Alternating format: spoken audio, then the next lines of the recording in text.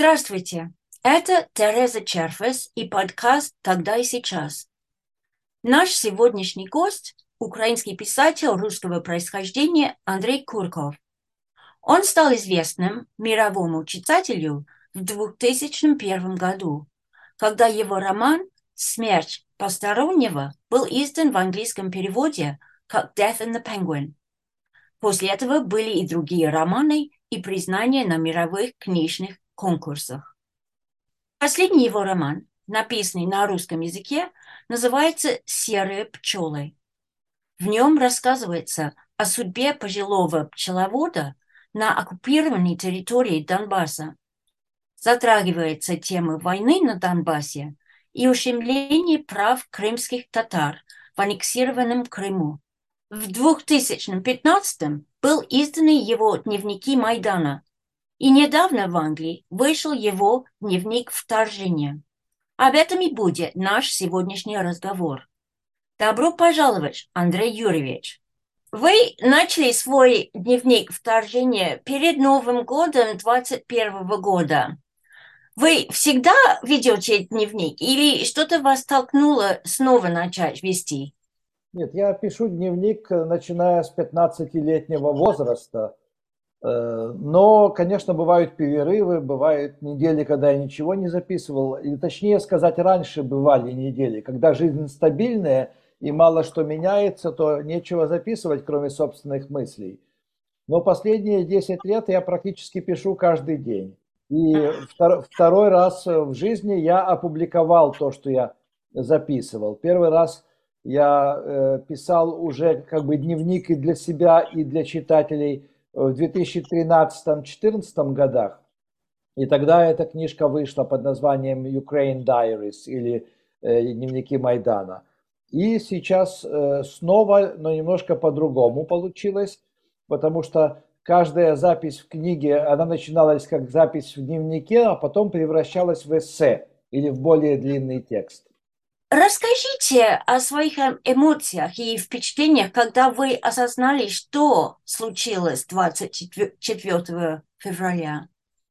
Ну, что можно сказать? Одним словом можно это все описать как шок, потому что мы с женой были разбужены взрывами за окнами нашей квартиры в 5 утра 24 февраля.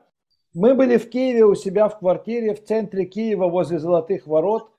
Дети были во Львове. И когда в 5 утра прозвучали взрывы, я подскочил к окну. И я стоял неподвижно у окна, смотрел на улицу вниз. На улице никого не было, по дороге машины не ездили. И только через 40 минут вышла соседка с 2 собачками выгулять собачек в сквере возле нашего дома. А через 20 минут в 6 утра прозвучало еще 2 взрыва. Еще 2 ракеты прилетели в Киев. И тогда уже пришло понимание, что начинается совсем другая жизнь. То есть у нас ночевала подруга наша, мы втроем пошли проверять ближайшее бомбоубежище, потом зашли к моему знакомому, у которого в соседнем доме офис, и где он оборудовал заранее себе, так сказать, ну не себе, а себе и соседям бомбоубежище, и он нам с гордостью показал, что он там сделал туалет в бомбоубежище. И вот началась такая жизнь. При этом после этого мы пошли по центральной улице Старого Киева по Ярославовому валу и заметили, что некоторые кафе все-таки открылись. Мы подошли к гостинице «Редисон», в которой все номера были заняты журналистами. Журналисты выходили из гостиницы, обсуждали, в какие города Украины они теперь поедут показывать войну. То есть тогда на самом деле я понял, что вот для журналистов начинается интересное время, потому что они приехали и они ждали начала войны. И теперь, так сказать, они решали, где они будут работать. Вот. Для нас время началось не совсем интересное, потому что через день мы уехали во Львов, и потом на Западную Украину, потом наш младший сын вернулся в Киев и провел все время в Киеве.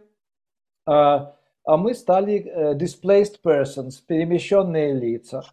Вот. И мы, в общем-то, на себе испытали все прелести побега, эвакуации, жизни перемещенных лиц и даже статус беженцев. Да, удивительно. А вы сразу видели свою роль как писатель во время войны? Какими были задачами перед собой, как вы ставили? Я себе не ставил задачи, потому что мне поставили задачу. Как только вот началась, так сказать, активная фаза новой агрессии, мне звонили со всего мира и просили комментировать, давать интервью. И буквально через день, через два после этого я начал писать статьи для международной прессы, описывая ситуацию и давая свои комментарии по поводу всех событий. И так продолжалось, можно сказать, целый год. То есть были недели, когда я за одну неделю писал 5 статей. Сейчас, конечно, уже 14 месяцев прошло, сейчас меньше потребности рассказывать про Украину. Сейчас вообще много информации идет из Украины, прямо из линии фронта, из городов, которые подвергаются обстрелам. Вот. Но в начале войны, конечно, мало кто знал что-то про Украину, нужно было объяснять украинскую историю, историю украинско-российских отношений, разницу между россиянами и украинцами и так далее. И вот тогда как бы моя задача была прежде всего образовательная. Рассказать иностранному гражданину, иностранным читателям, зрителям самое важное, что нужно понимать, почему эта война вообще началась и откуда такая большая ненависть у Путина к независимой проевропейской Украине. И я на самом деле заметила, что до вторжения ваши замечания в дневнике об Украине и о ваших украинских соотечественниках довольно многогранные. А после вы пишете о них, как вы были, какие они отважные, свободолюбивые, и насколько они отличаются от русских. Как будто бы те человеческие черты, которые делают ваши романы такими запоминающимися и трогательными, тут неуместны. Вы даете себе отчет в этом, или это было случайно, так получилось у Ну, вы вас? знаете, когда мы практически выехали из Киева и с множеством приключений добрались сначала до нашего села, потом до Львова, до Карпат, то есть мы постоянно сталкивались с людьми, которых мы не знали, которые хотели нам помочь. И, естественно, так сказать, как бы для меня это было неожиданностью, что украинцы могут быть настолько солидарны друг с другом и настолько открыты. То есть, в принципе, люди все разные. И в основе украинского характера лежит, в принципе, любовь к анархизму, неуважение к власти, любовь к своему мнению. Вот. И вдруг, так сказать, вот на фоне этой общей беды в украинцах проявились самые лучшие черты. То есть мы ночью на второй день путешествия нашего вынужденного застряли в горах в Карпатах. Пробка была 70 километров перед спуском на Закарпатье. Температура была минус 10 или минус 8. Было очень холодно. Нас в машине было 7 или 8 человек, потому что я забрал из Львова наших 3 детей и их друзей. И выбор был тяжелый, то есть если ты стоишь ночью в пробке, если ты выключаешь двигатель, в машине холодно, ты замерзаешь. Если ты оставляешь двигатель работать, то у тебя заканчивается бензин, бензина уже не было на заправках. Как ты доедешь дальше, ты не знаешь. И вот в этот момент я побежал, я увидел маленькую гостиницу, побежал в эту гостиницу, спросил у дежурного, есть ли у них свободная комната, чтобы мы переночевали. Комнат, конечно, не было. Но он сказал, подождите, дал мне мобильный телефон какого-то жителя из соседнего села, который недавно купил заброшенную советскую турбазу, как хостел. И вот я позвонил ночью этому человеку, он объяснил мне, как туда доехать, сам встал, приехал, поселил нас, и потом поехал к пробке, к этому месту, где мы были, и привез обратно, то есть он нашел семьи с детьми, и 15 или 20 семей он привез на свою недостроенную турбазу, выдал всем одеяло, то есть как бы там все было в пыли, в строительном мусоре, но все люди, то он включил отопление, и люди спокойно выспались и отдохнули перед очередным тяжелым днем, потому что многие эти семьи ехали к границе, чтобы потом уехать куда-нибудь в Польшу, в Чехию, в Словакию. И вот таких ситуаций я видел множество, и они, конечно, перевернули мое знание об украинцах. И я был очень положительно удивлен. Мы, когда приехали в Ужгород, нас принял мой знакомый, а потом нам дала ключи от квартиры его дальняя родственница, пенсионерка, которую мы вообще никогда не видели и которая про нас ничего не знала. Она нам оставила полный холодильник еды и сказала, что вы это все кушаете. Она переехала к своей дочке взрослой. И вот мы 5 месяцев жили в чужой квартире. А под нашим парадным стояла машина «Жигули», и на окне было написано номер телефона мобильного, что если вам нужна помощь, так сказать, перевести вещи там, или там, кому помочь беженцам, звоните, всегда готовы. То есть, в принципе, вот эта солидарность, конечно, это было что-то новое, что сразу привлекло мое внимание. При этом, естественно, что в мирное время каждый украинец, так сказать, является отдельной личностью со своими всеми положительными и неположительными чертами, как любой человек. Вот. Но ощущение единой нации, оно возникло, то есть как бы единой общности. Это очень интересно. Вы также пишете о традициях украинского народа и в то же время о создании мифов в кризисное время. Какова роль традиций и мифов в идентичности народа, как вы считаете? Ну, мифы прежде всего важны для менее образованной части народа, потому что миф – это самая легко усваиваемая информация. Вот. И мифы о себе знают все народы мира. То есть у каждого народа есть свои любимые мифы, свои любимые народные сказки. Вот. Традиция, так сказать, это упрощенная часть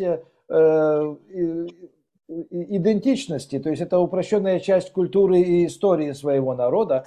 Как бы традиция – это то, что доходит из глубины веков, то есть то, что связывает, так сказать, поколения одного и того же народа. Поэтому в Украине большинство традиций связаны как бы с религиозным прошлым. И вот сейчас, так сказать, пасхальные традиции.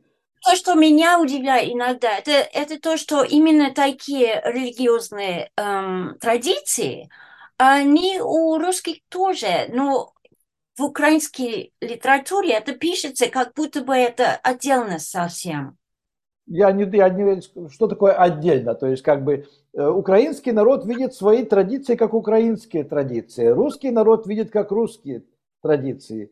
И разница всегда есть, потому что даже отношение к этому к пасхальной пасхе, как называется, Easter cake, то есть то, что у россиян называется кулич, имеет совсем другую коннотацию и другой образ, чем украинская Пасха. И украинская Пасха нарядная. Она, так сказать, со снежной сахарной головой и с разными там блестящими украшениями. В принципе, в украинской традиции присутствует барокко везде. Потому что для украинской истории, не только для архитектуры, вот эта, так сказать, как бы традиция барокко, она очень важна, потому что украинцы любят не то чтобы, они любят сладкое, красивое, и чтобы, так сказать, чтобы вот это все было видно, как они празднуют издалека. Они никогда не прячут свой праздник. В русской традиции такого нету. Это очень уместно, поскольку через пару дней уже православная Пасха.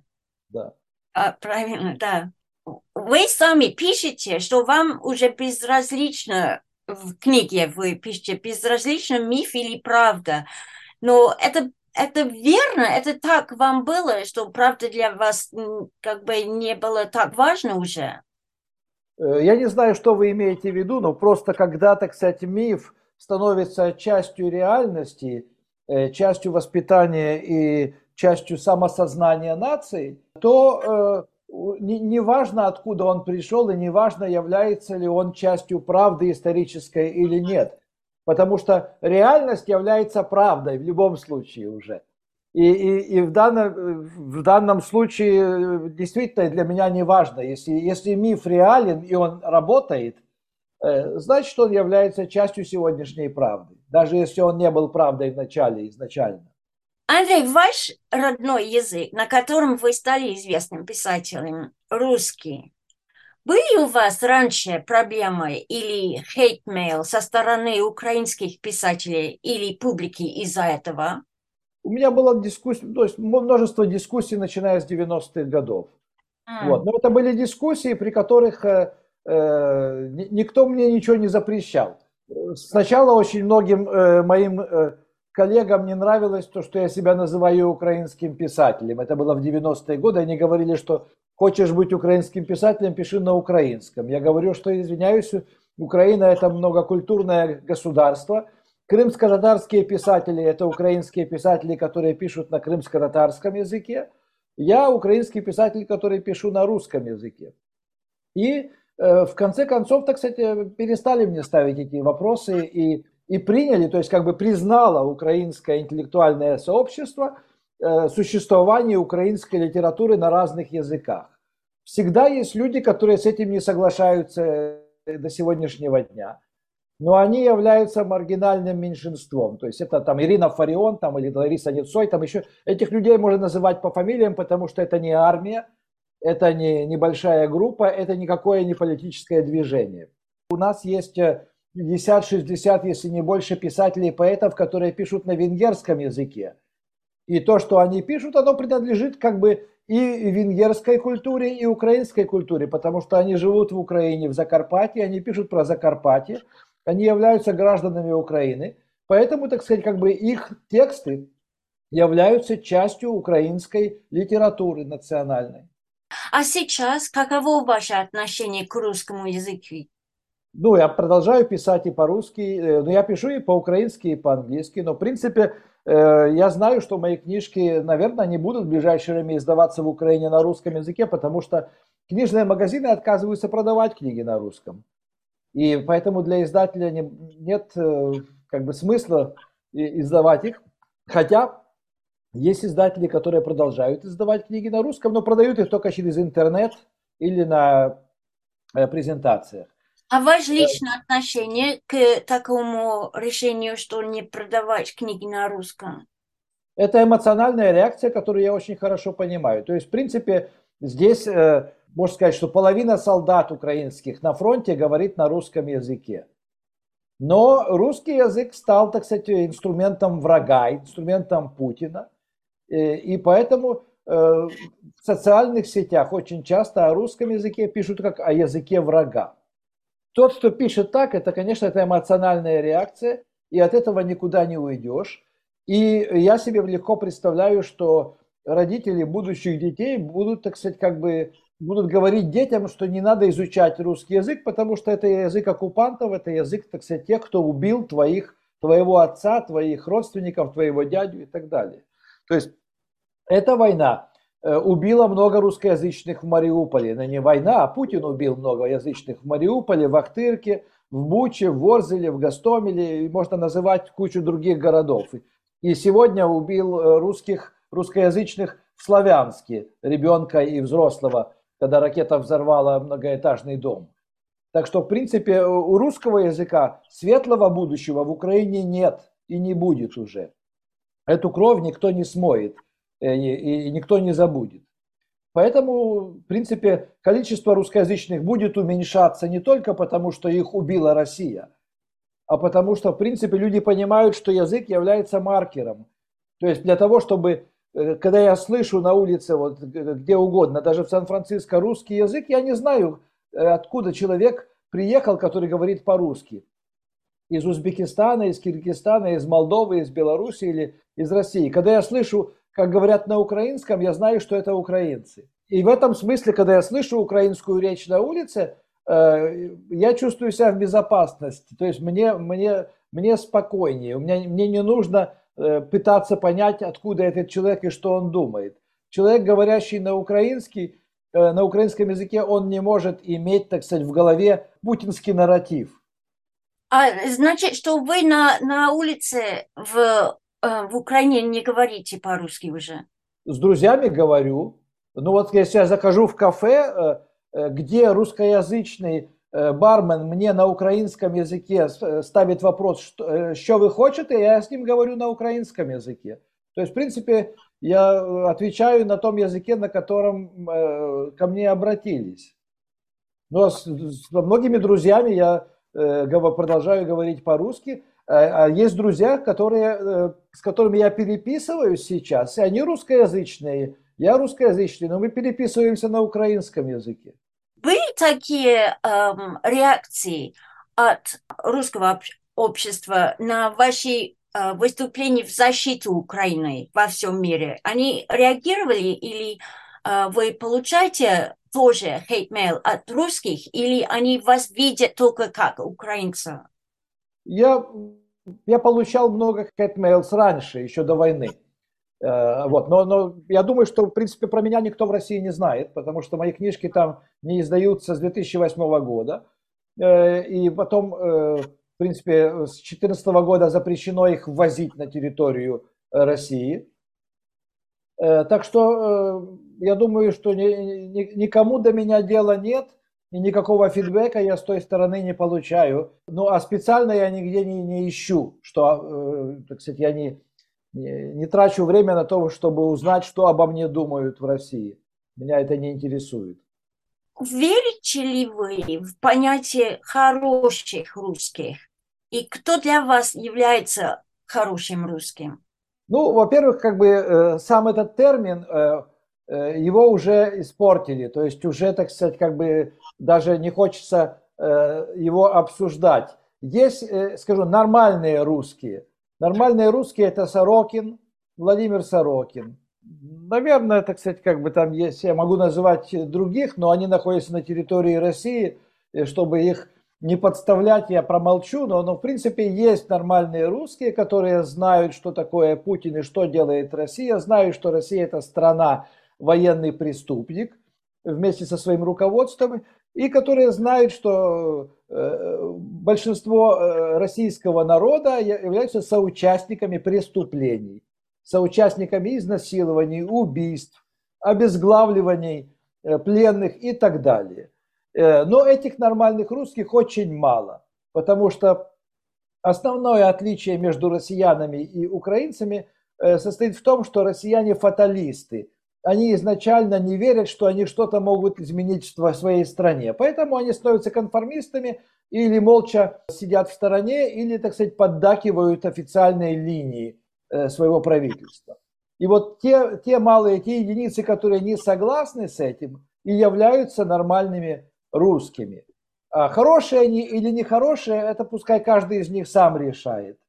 То есть мне этот термин не нравится, и я его употреблять даже по отношению к своим коллегам, таким как Владимир Сорокин, не собираюсь. Понятно. В дневнике вы пишете, что у вас незаконченный роман. Можете ли вы его закончить, или он обречен после вторжения России? Он не обречен. Я уже пытался несколько раз сесть за него и продолжать, но не получается. И буду пытаться дальше, пока не получится. То есть я все равно его закончу и буду писать дальше. Я уже 14 месяцев не пишу прозу, и я из-за этого страдаю. То есть, в принципе, конечно, я устал от военной тематики, от нон-фикшн, от статей, от эссе. Хотя я понимаю, насколько важно их писать сейчас, а не прозу, но я хочу вернуться к прозе и находить время и для одного, и для другого. Для вас, Андрей, русская культура сыграла большую роль в собственном развитии как писателя? Для меня, наверное, сыграла роль не русская культура, а советская культура 20-30-х годов и конкретно русская культура Серебряного века. Вот. То есть, конечно, я рос на Платонове, на Саше Черном, так сказать, на Мандельштаме, на Борисе Пельняке. Вот. Но это момент формирования. Последние годы, в принципе, для меня русская культура не представляет интереса и не представляет ценности. Хотя, конечно, так сказать, отношение и к Булгакову, и к Платонову, и к Пильняку у меня осталось самым положительным. И, так сказать, мое отношение к ним не изменилось из-за войны. Ну, а тот факт, что в сегодняшней русской культуре, которая не выехала, которая, так сказать, не убежала, не дистанцировалась от Путина, в этой культуре сегодня ничего интересного нет. И не было ничего интересного 5 лет назад, потому что посмотрите на переводы русской литературы за последние 10 лет в Англии и в Европе. Ничего яркого, ничего того, что заслуживает внимания и то, что зацепило критиков, нету. Потому что когда страна застывает и превращается в язву для всего мира, она не способна, в общем-то, порождать какие-то яркие явления в культуре. А вы читаете классику русской культуры по-другому сейчас? Я не читаю русскую классику сейчас вообще. Поэтому, так сказать, не то, что по-другому, а вообще не читаю. И думаю, что уже читать не буду, потому что классика определяет, так сказать, как бы культурное лицо нации. У сегодняшней российской нации культурного лица нету. Культурное лицо – это Михалков и Проханов. Но это не культура, так сказать. Это обслуживание монархии, обслуживание авторитарного режима. Каким вы хотите видеть будущее Украины? В Европейском Союзе с гарантиями безопасности от Европейского Союза. У Украины другого варианта нет, потому что Украина или будет свободной, или ее вообще не будет. Потому что Украина, если она под контролем России, это, в ней от Украины останутся советские украинские фильмы, как явление культуры. То есть все остальное будет уничтожено. Поэтому, так сказать, только независимая Украина. И кроме того, независимые украинцы не останутся в зависимой Украине, они уедут. Они обогатят другие нации. Сейчас большой вопрос, сколько беженцев вернутся в Украину после окончания войны. Это тоже, так сказать, как бы довольно болезненный вопрос и повлияет тоже на будущее Украины. Но то, что сейчас Украина настроена на независимость и на отстаивание своего статуса как суверенного государства, позволяет, так сказать, рассчитывать на то, что Украина победит и сможет быстро себя восстановить, но с помощью Европы и всего мира, конечно. Момент восстановления как раз будет новой стартовой точкой для возрождения Украины как европейского государства. А в том случае, как вы видите будущее России? Россия, так сказать, должна пройти через какой-то коллапс, политический или экономический, для того, чтобы возродиться и попробовать стать нормальным государством. Если этого коллапса не будет, то, ну, скорее всего, лучший вариант для России из возможных – это превращение в новый Китай. Это тотальный государственный контроль над экономикой, политикой и всем прочим. Вот. Но дело в том, что в Китае минимальная коррупция, потому что там смертная казнь за коррупцию.